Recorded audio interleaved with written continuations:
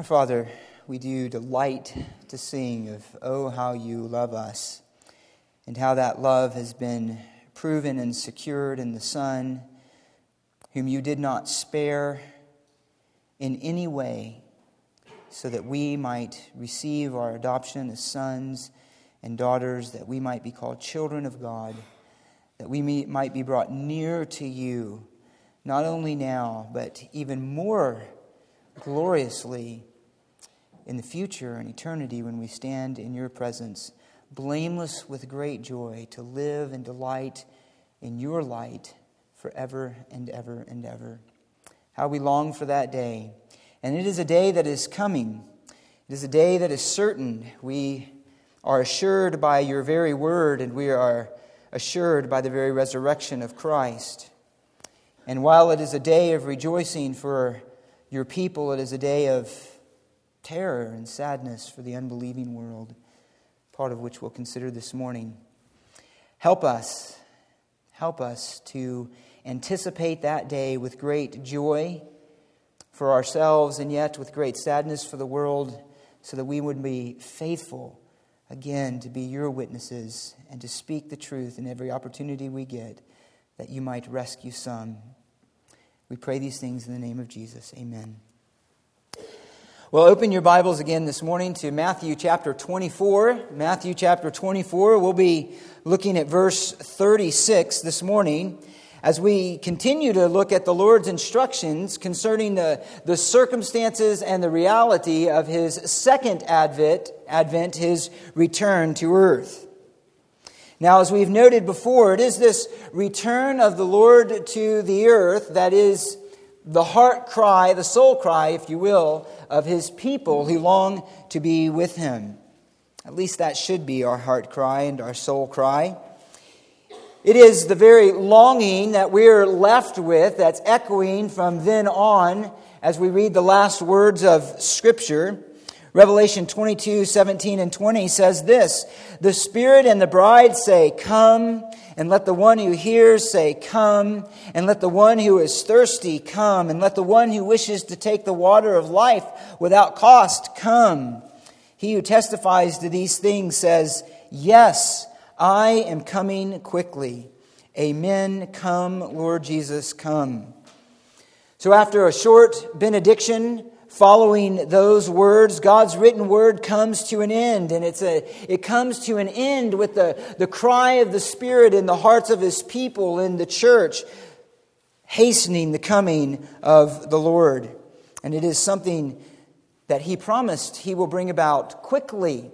Soon the day of the Lord is indeed near, and nearer today than it was when those words were written down.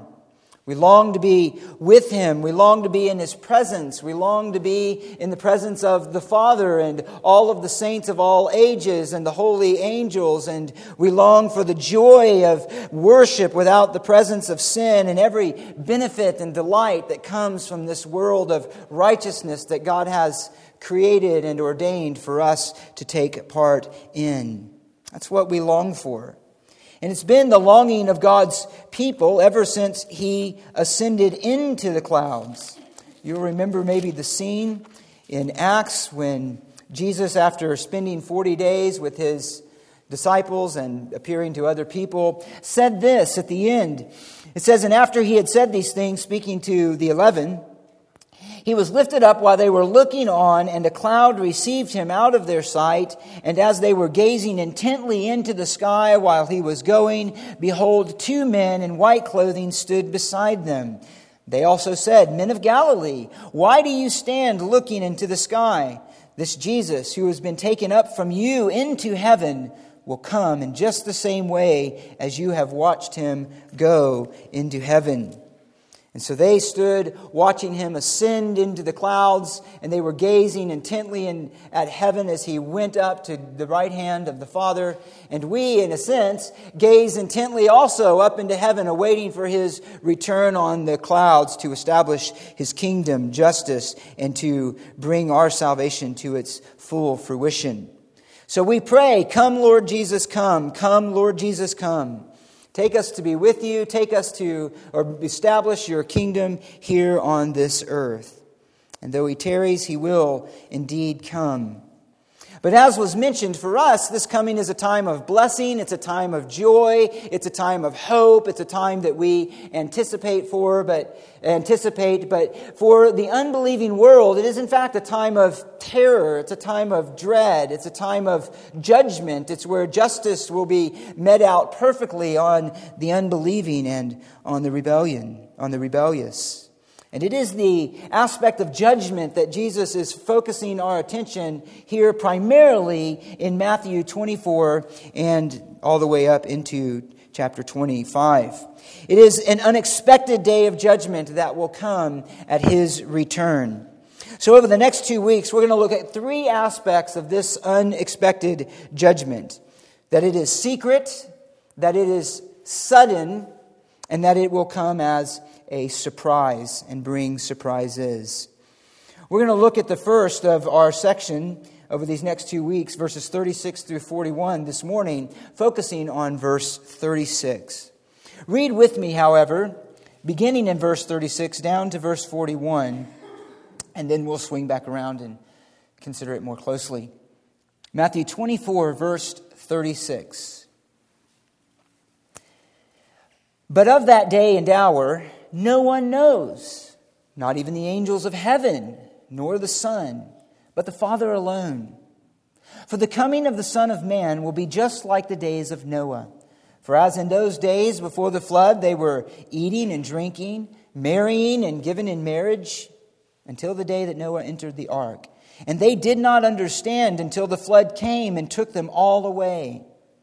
So will the coming of the Son of Man be.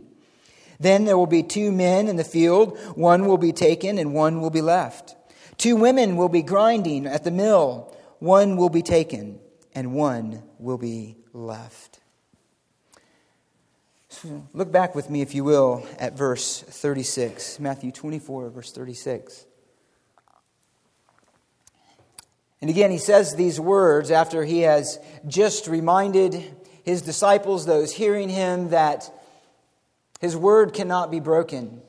His word is as certain as heaven and earth, and indeed him who has created the heavens and the earth and sustains them is the one speaking these words. And it is in that affirmation then a reminder that he is coming, that the signs of his coming are soon to come to pass, and that once those signs are seen, he is near, even at the door. And then he says in verse 36, but of that day and hour, no one knows, not even the angels of heaven, nor the Son, but the Father alone. So it is, for that reason, entitled here, a secret day, or a hidden day. It's a day that has not been revealed.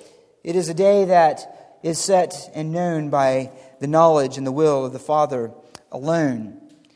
Now, verse 36 is probably the most significant verse in this section in terms of understanding the Lord's instructions, in terms of understanding precisely what he is warning us about, and all of the parables will draw our attention to in terms of our anticipation of his return from heaven.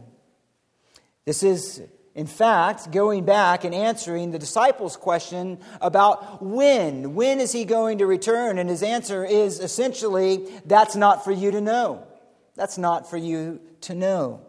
Now, when the disciples asked that question, indeed, they were seeing this whole complex of events related to the Messiah and the nations gathering against Jerusalem, the destructions of the nations and the establishment of the kingdom, and all of those messianic hopes of Old Testament Israel, and indeed even contemporary Jews. They were lumping all of those things together in one. Jesus, however, is showing that God's plan is more complex than that. It's layered. There's going to be a time of waiting before he comes to establish this kingdom. And yet, after explaining those things, he essentially leaves it at, but you don't know when this is going to happen. And says those amazing words, even the Son doesn't know, but the Father alone. Now, in order then to understand what he's speaking of here, there's several questions that must be answered, such as, what day and hour is he referring to? And how does this day and hour relate to the unexpectedness of his return if he just said, in fact, that you can know that he is near when these signs begin to happen? And what does Jesus' ignorance about his coming say about his deity? Say about the reality of his godness, that he is in fact the God-man? And why would it be important for him to mention this? These are all important questions for us to ask, and we'll seek to answer this morning. Now, one difficulty, one tension with the Lord's words here, and particularly in terms of referring to his soon coming after those signs that he's just mentioned are giving evidence of his coming, is the fact that everything he says afterwards emphasizes the unexpectedness of his return, the unexpectedness of this judgment that's going to come. In fact, that is the very point of the illustration that he will give in Noah that we'll look at next week, and it is the very point that he repeats over and over as he gives us the parables throughout the remainder of this section. Indeed, he says in verse 44 of chapter 24, "For this reason you must be ready, for the Son of Man is coming at an hour when you do not think that he will." He reminds them in verse 50, if the master of that slave had known what day to expect his master, he would not have done the evil deed that he did. But in fact, he says in verse 50, he's coming at an hour which he does not know. He repeats the same thing in chapter 25, verse 13. "Be on the alert. You do not know the day or the hour." So there is an unexpectedness. There's an anticipation that should be in the hearts of God's people. However, Jesus has just finished giving a parable in which the very point was to show that you can anticipate and his people can anticipate the nearness of his return because of the signs that will take place. The signs beginning in verse 4 of chapter 24. When those things are seen, when the early leaves appear on the fig tree in the illustration that he gives or parable, then you are to know that he is near, or that these events are near, right at the door. Right at the door. And these events, as we've noticed, especially those that begin in verse 15 of chapter 24, mark this period as Daniel's 70th week, which is a very definite period of 7 years. 7 years, also known as the tribulation. And verse 15 marks it even more specifically, the midpoint, and marks then the final 3.5 years of that week. So it would be very difficult then to make Jesus' statement in verse 36, or again the language of anticipation in this section through 25:13, to fit that period within the beginning of the signs of his return. However, let me suggest to you that it is possible that the unexpected nature of Christ's returns fits within this week by saying that Jesus simply means that one does not know the exact moment of his return. In other words, there's a general time period, but that particular day or that particular hour, that exact moment of his return is unknown and will catch those on the earth at the time by surprise. It is then to say that it's possible that he means that it could happen at any point during the last half of the week, any day or hour, and it will catch those when he does return by surprise, and they will be surprised because of their willful unbelief. It's also possible to understand this is referring to the entire period of judgment, the whole time of judgment that begins in verse 4 of chapter 24, ending with his return to the earth in verses 29 through 31.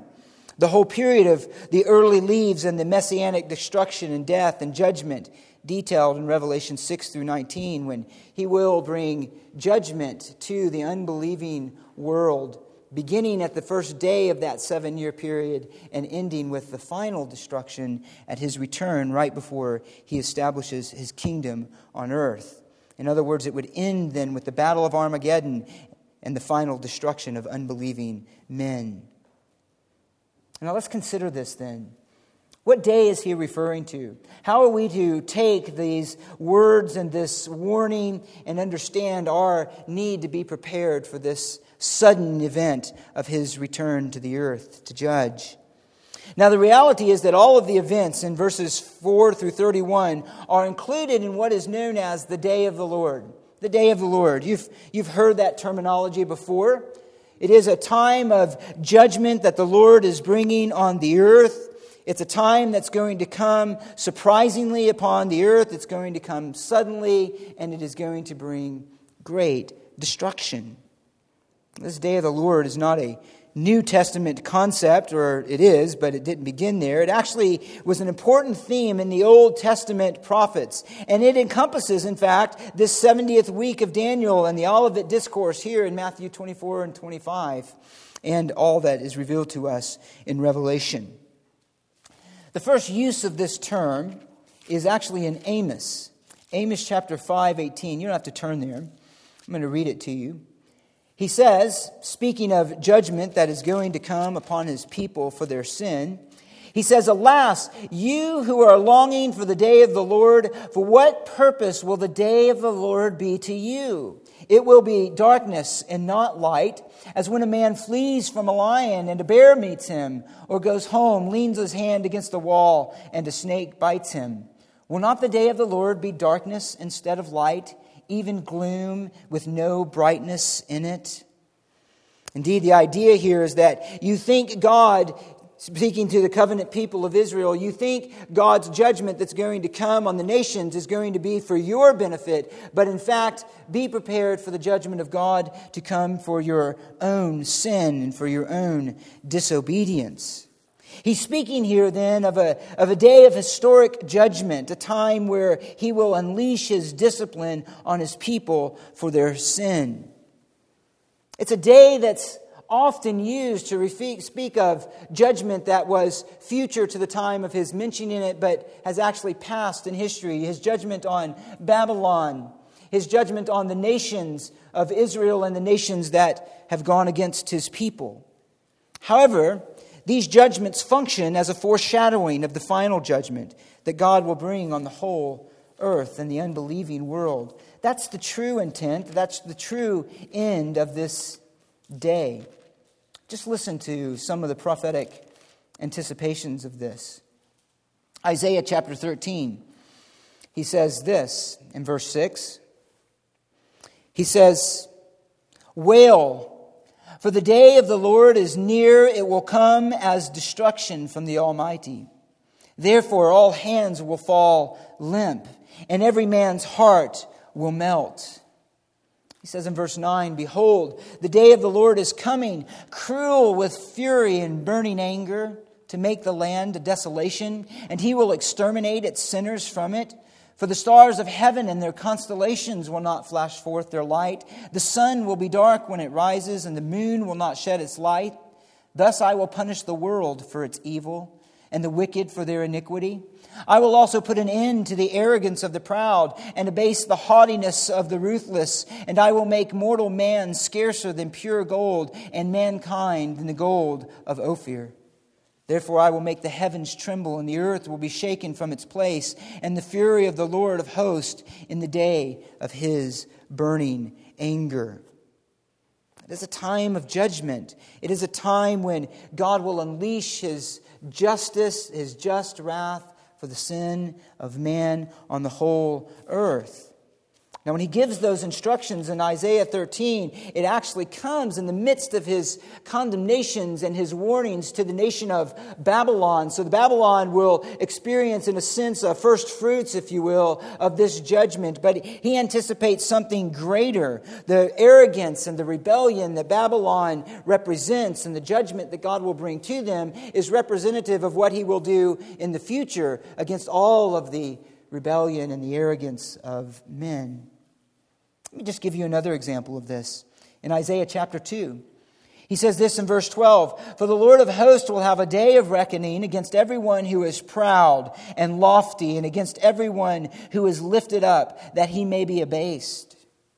In verse 17, he says this, "The pride of man will be humbled, the loftiness of men will be abased, and the Lord alone will be exalted in that day." Verse 19, "Men will go in caves of the rocks, into holes of the ground before the terror of the Lord and the splendor of his majesty, when he rises to make the earth tremble." Verse 21, in order to go into the caverns of the rocks, into the clefts of the cliffs, before the terror of the Lord and the splendor of His majesty, when He rises to make the earth tremble. This was a day then that was anticipated far beyond the destruction, the temporal judgment of the nations, to look to the final end. That end of men who refuse to bow the knee before their Maker, before the God who has revealed Himself. It is a day that is anticipated in His temporal judgments to the nations and even His own people, but it is a day that is going to come on a worldwide scale when He brings it. It is indeed a day of judgment, the day of the Lord. Now, while it is a day of judgment, there is a sense of salvation as well that will come to the people of God. It is a salvation that will come after judgment, but it is, in fact, one that will come. In that sense, it is a day of anticipation, even for the nation of Israel. Listen to these familiar words in Jeremiah 30. He says, "Alas, for that day is great," speaking there of the day of the Lord. "That day is great, and there is none like it." It is a unique day. It is a day that stands out from any other day of judgment. It's called, and it is a time of Jacob's distress, but he will be saved from it. "And it shall come about on that day, declares the Lord of hosts, that I will break His yoke from off their neck and will tear off their bonds, and strangers will no longer make them their slaves, but they shall serve the Lord their God and David their king, whom I will raise up for them." In other words, here it is an eschatological, that end times, those last days, the final dealings of God with men that He's anticipating. This is the time of their Messiah, when their Messiah will establish His kingdom and He will rule over them. But it's going to come after a day of great distress. Great distress. So that's the anticipation when He's speaking to the disciples. That's largely the day of the Lord that they have in their mind. This time of destruction that God will bring on the earth. This time of justice, where the justice of God will be met out against the sin and the rebellion of men, where everyone who is lofty and proud in their minds and in their hearts will be brought low before the terror and the majesty of the Lord. Now, this phrase is used actually 5 times in the New Testament. The first, or one, is in Acts chapter 2, words you're familiar with, and he's quoting here out of Joel chapter 2. Joel chapter 2, verses 28 through 30, where he's anticipating this time. But here, the Apostle Peter is quoting this in reference to the coming of the Spirit at Pentecost, and the preaching of the gospel and the preaching of the kingdom of God. He says this in verse 20 of Acts chapter 2, well, beginning in verse 19, "And I will grant wonders in the sky above and signs on the earth below, blood and fire and vapor of smoke. The sun will be turned into darkness and the moon into blood before the great and glorious day of the Lord shall come. And it shall be that everyone who calls on the name of the Lord will be saved." Will be saved. This is the great and glorious and terrible events that will happen before the return of the Lord. As a matter of fact, these are the very events that we've looked at before in Revelation 6, after the 6th seal, where he says there was a great earthquake, and sun became black as sackcloth of hair. The whole moon became like blood, and stars of the sky fell to the earth as a fig tree cast its unripe figs when shaken by a great wind. It speaks of the sky being split apart like a scroll, and then kings of the earth and commanders hiding themselves in the caves. Sound familiar?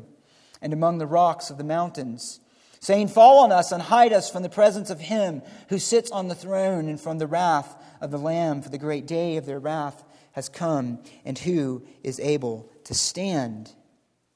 That is then the day of the Lord, this day of the Lord's judgment that's coming. And here it is including not only the Father, but the presence of the Lamb, of the risen Christ, coming to met out this judgment on the day of the Lord. It's used several other places. In 1 Corinthians 5:5, it's used to speak of a sinning brother who will be counted saved on that day, the day of the Lord. But importantly, it's used over in 1 Thessalonians 5 too. Go ahead and turn over there with me, just briefly. We'll look at this, but look at 1 Thessalonians chapter 5. 1 Thessalonians chapter 5.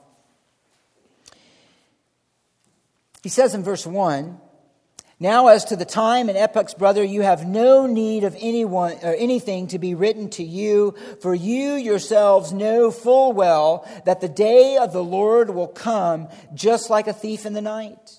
While they are saying peace and safety, then destruction will come upon them suddenly, like labor pains upon a woman with child, and they will not escape. But you, brethren, are not in the darkness, that the day would overtake you like a thief. For you are all sons of light and sons of the day."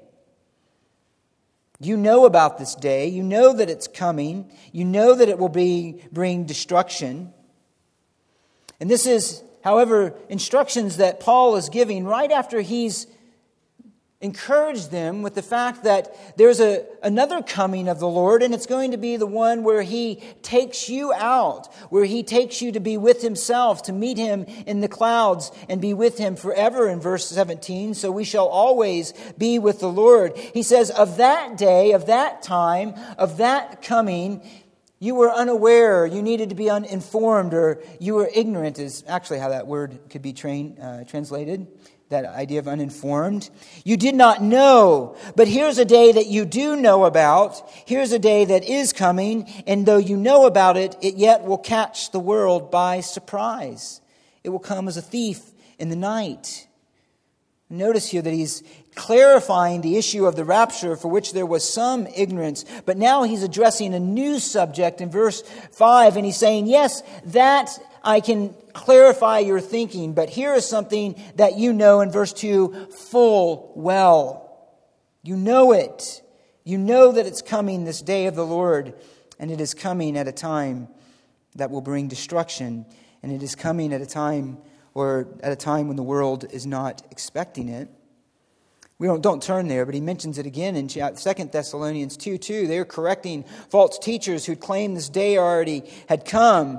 But he says, no, it hasn't come because the apostasy hasn't happened and the man of lawlessness has not been revealed. That he mentions back in Matthew 24:15. No, it is a day that is yet to be unleashed on the world. Look at one more verse. 1 Peter chapter 3. 1 Peter chapter 3. He mentions this day yet again in 2 Peter chapter 3. He says, know this first of all, in the last days, mockers will come with their mocking, following after their own lust, and saying, where is the promise of His coming? For ever since the fathers fell asleep, all continues just as it was from the beginning of creation. And he warns them that they're missing the evidence, even as did that ancient world, of the judgment that God is preparing to bring on His people. But by His word, the present heavens and earth are being reserved for fire, kept for the day of judgment and destruction of ungodly men. And he says down in verse 10, but the day of the Lord will come again like a thief. It will come like a thief. It will come unexpected, where the people on whom it falls will be unaware. You notice when the heavens will pass away with a roar, and the elements will be destroyed with intense heat, and the earth and its works will be burned up. And there he looks even beyond just the return of the Lord to the very end of that day, which will ultimately culminate in the destruction of the present earth and everything that we now see. However, Peter, who was present when the Lord was speaking in Matthew 24 through 25, who was listening to the Lord's words in the Olivet Discourse, marks the time here in 2 Peter between Christ's first advent and the coming of the day of the Lord as a long period in which people will say, look, it's been a long time since He's come and nothing has changed. It's been as it always has been. Do not let this one escape your notice, beloved, that with the Lord 1 day is like 1,000 years, and 1,000 years like 1 day. The Lord is not slow about His promise, as some count slowness, but is patient towards you, not wishing for any to perish, but for all to come to repentance. It's been a long time. How can we be sure that He's coming? In fact, the unbelieving will say He's not. And this is the very picture that the Lord is giving us in Matthew chapter 24. The day has been anticipated. The day has been revealed in everything that He's just said. And yet it's a day that's going to come, and it's going to catch those on the earth unawares, living life normally, not anticipating the kind of devastating judgment that is sure to come and that He warns us of here. So this day then is something that believers will be spared from. He says in 1 Thessalonians 5:9 that He's not destined us for wrath, but for the obtaining of salvation. And He's not talking there about the wrath of humans, human wrath, because saints aren't spared from that. Nor is He talking about the wrath of hell. He never refers to it in that kind of language. It's always what He's bringing upon the earth. He's in fact saying that you will be saved from the wrath of God that is associated with the day of the Lord. So believers will be spared from this wrath. Believers on the earth at that time will be removed. Of course, there will be believers later saved during the tribulation. But believers on the earth at that time will be removed. And so Paul could encourage us and through the Thessalonians and say, you're not those who are unaware of this, but whether we awake or whether we asleep, we will be with the Lord. Speaking there of the rapture. So it's something that saints will be spared from. It's a day that involves a series of judgments that will come after the church has been taken away. But the important point I want you to notice is two things here. That this day will come unexpectedly upon the unbelieving. The imagery of a thief is a common way to express the suddenness, the unexpected nature of this coming wrath that is attended with the presence of the Lord. In that sense, it is imminent, in the sense that the people aren't expecting it. And in this way, both the rapture and the day of the Lord are closely related. They both have an unexpected nature to it, an unexpected time it will come upon the earth when the Lord brings it about. It could happen at any moment. So there's a sense here in which the Lord is including everything that's related to this day of the Lord, this day that's going to come upon the unbelieving. And while that day in which God will unleash His judgment on the world is coming, and it's coming at an unexpected time, turn back to Matthew 24 if you're still somewhere else. It is a time that He seems to be focusing on here within that day of the Lord. He seems to be giving a special attention to His actual physical return. The unexpected nature in which He will appear in the clouds of heaven, as He mentioned in verses 29 through 31, and bring with Him His judgment and His kingdom. Though the signs show that the second coming is near, there still is a sense of uncertainty about its precise moment. There still is a sense of uncertainty as when will it happen? When will it come? As a matter of fact, when this language of day and hour is used together in the same kind of grammatical construction that it is here, it has the idea of preciseness, of exactness. Listen to a similar way it's put together in Revelation 9. Just listen. Verse 15. And he's talking here about the sixth trumpet judgment that's going to come, in which these four angels will be unleashed to destroy a third of the earth. He says this in verse 15. And the four angels who had been prepared for the hour and day and month and year were released so that they would kill a third of mankind. And his point there is there's a precise moment, there's an exact moment that it has been ordained for these angels to unleash the judgment that has been handed over to Him. And in fact, throughout the whole section here, Jesus is emphasizing His coming, the coming of the Son of Man, which has a direct connection to what, again, He has just revealed in 29 through 31, the physical return, His actual coming, where He will be observed by the tribes of the earth and they will mourn. where he will come in the glory of his Father with the angels, and where he will destroy his enemies and establish his kingdom. He mentions it several times. Verse 37, the coming of the Son of Man. Verse 39, the coming of the Son of Man. Verse 44, the Son of Man is coming at an hour when you do not know. Verse 50, we read it. All of these refer back to his physical return. So while there will be signs pointing to this return for those alive at the time, the unbelieving will be willfully blind and oblivious to them. They will refuse to take heed to the signs. As a matter of fact, again, don't turn there, let me just read it in Revelation 16:15, speaking here of the battle of Armageddon. So this final battle where the whole world, the kings of the whole world gather together for war of the great day of the Almighty in verse 14. And yet in verse 15, in the midst of that, in this overarching day of the Lord, he says this, John does, behold, he repeats the words of Jesus, I am coming like a thief. Blessed is the one who stays awake and keeps his clothes so that he will not walk about naked and men will not see his shame. So even in the midst of all of these signs and these things that he's doing, these terrible judgments of the Lord, some will still persist in blindness and unbelief and be captured unawares, surprised. It will be unexpected to them, though the warnings are all around. It's the willful ignorance of unbelief, the refusal to pay heed. So there's a sense in Matthew 24:36 in which the Lord includes the entire period of the judgment of the day of the Lord, but he's also placing a special emphasis on the culmination of that day, which is his physical return to the earth when he executes judgment on all who have mounted against him in rebellion, and where he separates the believing and the unbelieving, the damned and the saved. In verses 40 through 41 and other places. He makes a separation. He removes the wicked as stumbling blocks out of his kingdom before he establishes it on the earth. So in a broad aspect, the day of the Lord is going to come and it's going to be a surprise to everyone and it is going to bring great destruction.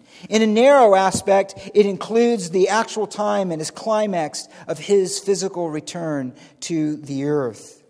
To the earth. So it applies to everyone, those who are waiting for this day of the Lord to begin, and even here especially to those who are on the earth at the time that he returns. And we're going to consider that more fully next week. But it is a day here, the main point is unexpected.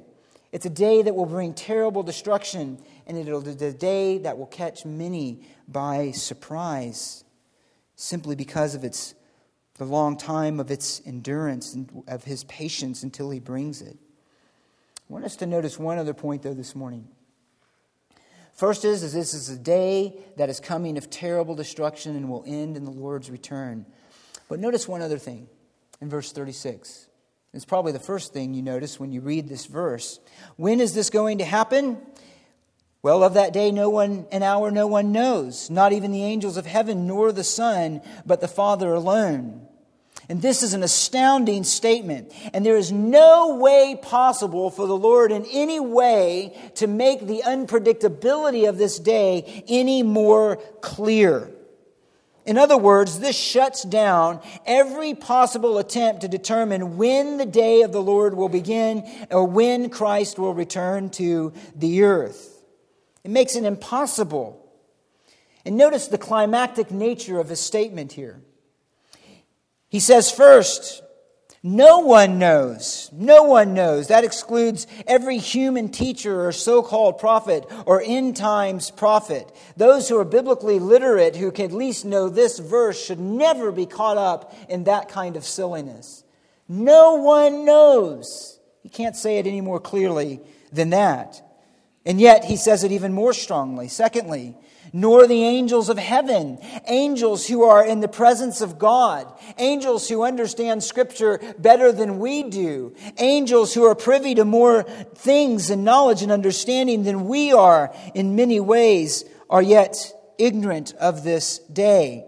How then could a human teacher know? How could any of these false teachers who are claiming, there he is, there's the Christ, he's in the inner room, go out to find him? Of course they don't know. Of course they don't know. The angels in heaven don't even know. And this shouldn't surprise us in one sense. The angels are ignorant of certain things and understanding. You remember, angels long to look into God's work of salvation in 1 Peter 1. They're ignorant. There's things they don't understand. And here he's saying there's other things they don't understand, even about the return of the Son, though they will accompany him in this return. But third, and most significantly, is this. He builds even more. No one knows, not even the angels of heaven, certainly no human teacher or any false spirit or anybody who would claim to know. But even more, not even the Son, nor the Son, but the Father alone knows this day. Now, this statement is striking for two reasons. First, because it seems so contrary, or at least moves in such a different direction than what he just said. He just said in verse 33, when you see all these things, recognize that he's near at the door. And now he says, hey, nobody knows. It's going to be unexpected. It could happen at any time. So it's shocking, it's surprising. The statement itself is unexpected, just as the events. But secondly, and more importantly, it's striking and it's surprising because it's an acknowledgement of ignorance regarding the precise timing of his own return as the Messiah and as the Son. That's surprising. The full deity of Christ as the eternal Son of God and the profession of ignorance in our minds and inside of us creates a certain kind of dissonance, a certain kind of incongruity, a certain kind of tension that happens. How could he be omniscient? How could we claim as we go through Scripture that he is the Son of God who knows all things, and yet claim at the same time, fully and unapologetically, that he is ignorant of the time of his own return? In fact, because of this, as we would expect from those of a liberal persuasion, unbelieving people, argue for the fallibility of Christ and of Scripture based on this statement. Christ was in fact only human, therefore he could be wrong, couldn't he? To err is human. In fact, not only could he be wrong because he wasn't fully God, but also Scripture could be wrong in the same way because it's written by men. So we see there could be errors all over the place, and this verse proves it. This verse proves it. And even some of the early church fathers struggled with explaining it, even as some do today, because there was such a strong emphasis, particularly in their context, on defending the deity of Christ, that he was God and fully God, every way equal to the Father. And so then they come to a verse like this, and it was a challenge for them. It was a challenge for some of them. And because of their emphasis on his deity, sometimes the reality of his humanity was eclipsed by that. One example of a way to get around what's being said here is Gregory the Great, a great church father. We owe much to him, but he says this, quote, speaking of this verse, "The Son says that he does not know the day which he himself causes to be unknown, not because he himself does not know it, but because he does not allow it to be known." End quote. In other words, what he's meaning is this. The Son, he says, does really know the day, but he presents it as being unknown because he doesn't want the day to really be known. That's his way to try to get around a real and a genuine ignorance of Christ regarding the day of his return. Now, this point is important enough then for us to take the last couple of minutes and camp out on it for a bit. Because again, to some it's a clear affirmation that Jesus was not fully God, or that in some way in his humiliation he gave up some aspect of deity, so that he was no longer equal to the Father in every way, in his essence and in his person, including then his omniscience. And for others it's simply a cause of stumbling. It's simply a cause of stumbling. They want to affirm everything that's true about the deity of Christ, and yet they come across a verse like this, and it bothers their conscience, and it can cause doubt in some, and they stumble on that. And how am I to explain this, and how am I to understand this? Well, let me just make some basic affirmations for us and think about this hopefully a little bit more clearly. First of all, we do clearly affirm what is plain throughout all Scripture and has been plain to God's people ever since the establishment of the new covenant, the coming of Christ. And it is this, and the coming of the Spirit, that Jesus is fully God, and there is no God of Scripture apart from the Son. No God of Scripture apart from the acknowledgement of the Son of God.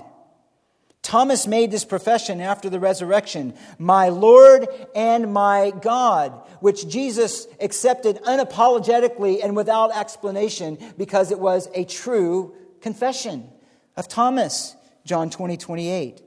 There was no need to correct him. It was, in fact, an affirmation that Thomas finally got it, what the others had already come to understand more clearly.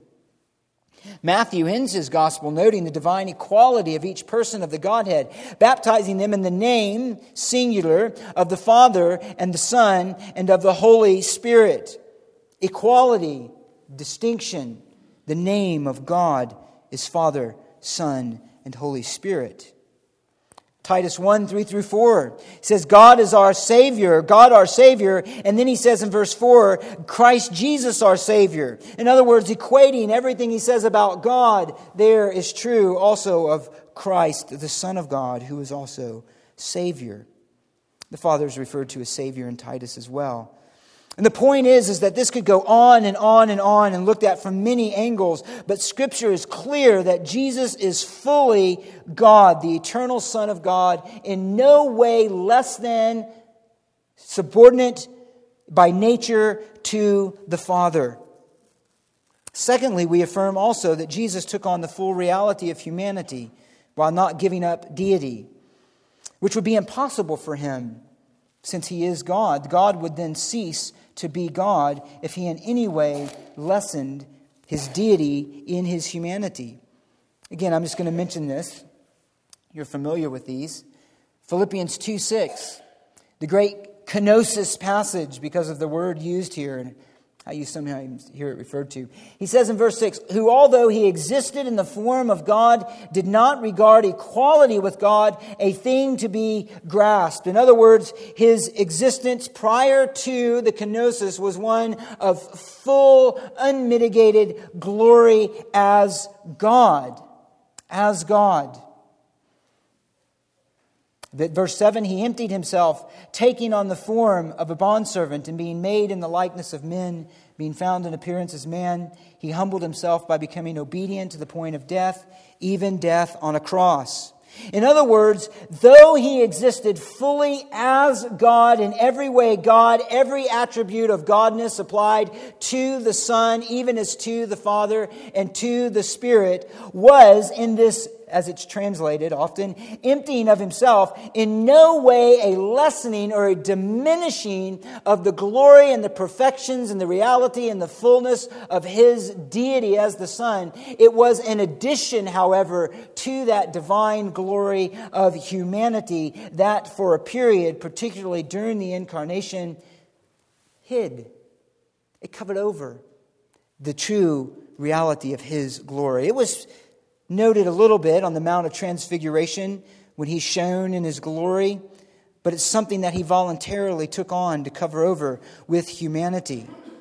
So his experience of humanity was full. He lived fully as a human man with every limitation. In fact, that was the only way that God could die for us.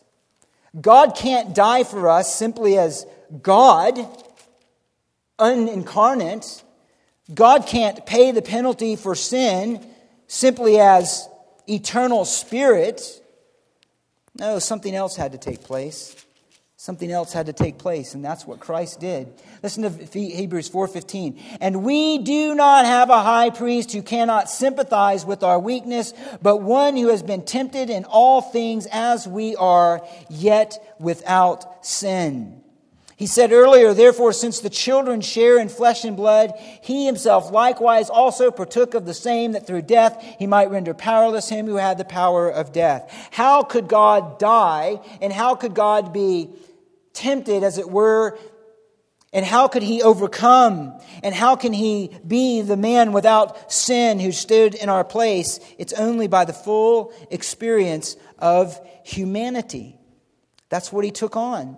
And he lived as the Son of God in the flesh, in perfect submission to the Father in the power of the Holy Spirit.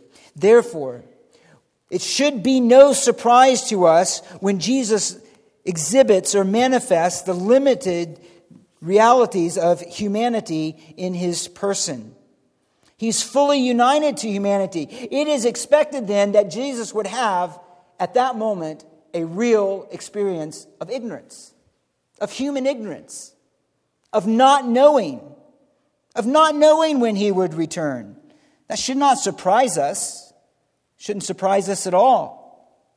The profession of ignorance should instead produce in us a profound sense of worship. Because it was a real experience of humanity. It was a real limitation.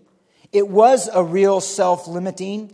It was a real ignorance. Luke had already told us in his gospel that he had to grow in wisdom and stature. He gained things as a man that he did not have. He grew in that. He increased in that, and with favor with God and with men.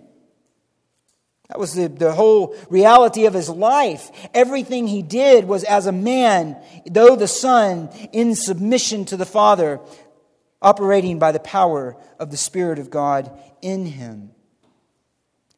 He was a man, and yet he was without sin, which enables him to be our substitute and our mediator. He is God the Son who has subjected himself to such limitations, to suffer and to die and to rise and to defeat, as we read, the power of the devil, the power of death, the power of sin, and our salvation. So no one knows the day at that point, nor the Son. Does he know now? We can assume so. Scripture is silent on that point. We can assume so now in the full glorification of his glory, where he's returned to the right hand of the Father, that he knows. But at least at this moment, we can say with absolute certainty, he was ignorant. He did not know. He didn't have that information. He could not have told them at that moment if he wanted to.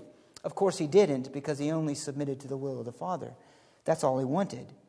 So this is a genuine ignorance, but it is a glorious picture of the reality of Christ taking on humanity to be our substitute, to fully live a holy and a sinless and a perfect life in obedience to the Father, so that he could go to the cross and be our substitute, the sacrifice once and for all for our sin.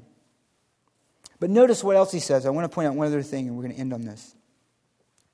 I have only a few minutes. He says, but the Father alone. The Father alone. There is within the Godhead an eternal priority in relationship of authority between the Father and the Son and the Spirit. In fact, John tells us in Revelation 4:11 that it is because of the will of the Father that all things existed. He said, because of your will they were created. Because of your will they exist. It was the Father who sent Christ. It was only the word given to Christ by the Father that he spoke. John 5:23 through 24. It is the Father's will that the Son sought to do and to accomplish, and that would be accomplished in the resurrection in John 6:28. It was the Father that the Son submitted to and obeyed in the atonement. And it's to the Father's glory that the glory of Christ, even as our mediator, is aimed. Remember the end of that passage in Philippians. Every knee will bow and confess him as Lord. What's the rest of it? To the glory of God the Father.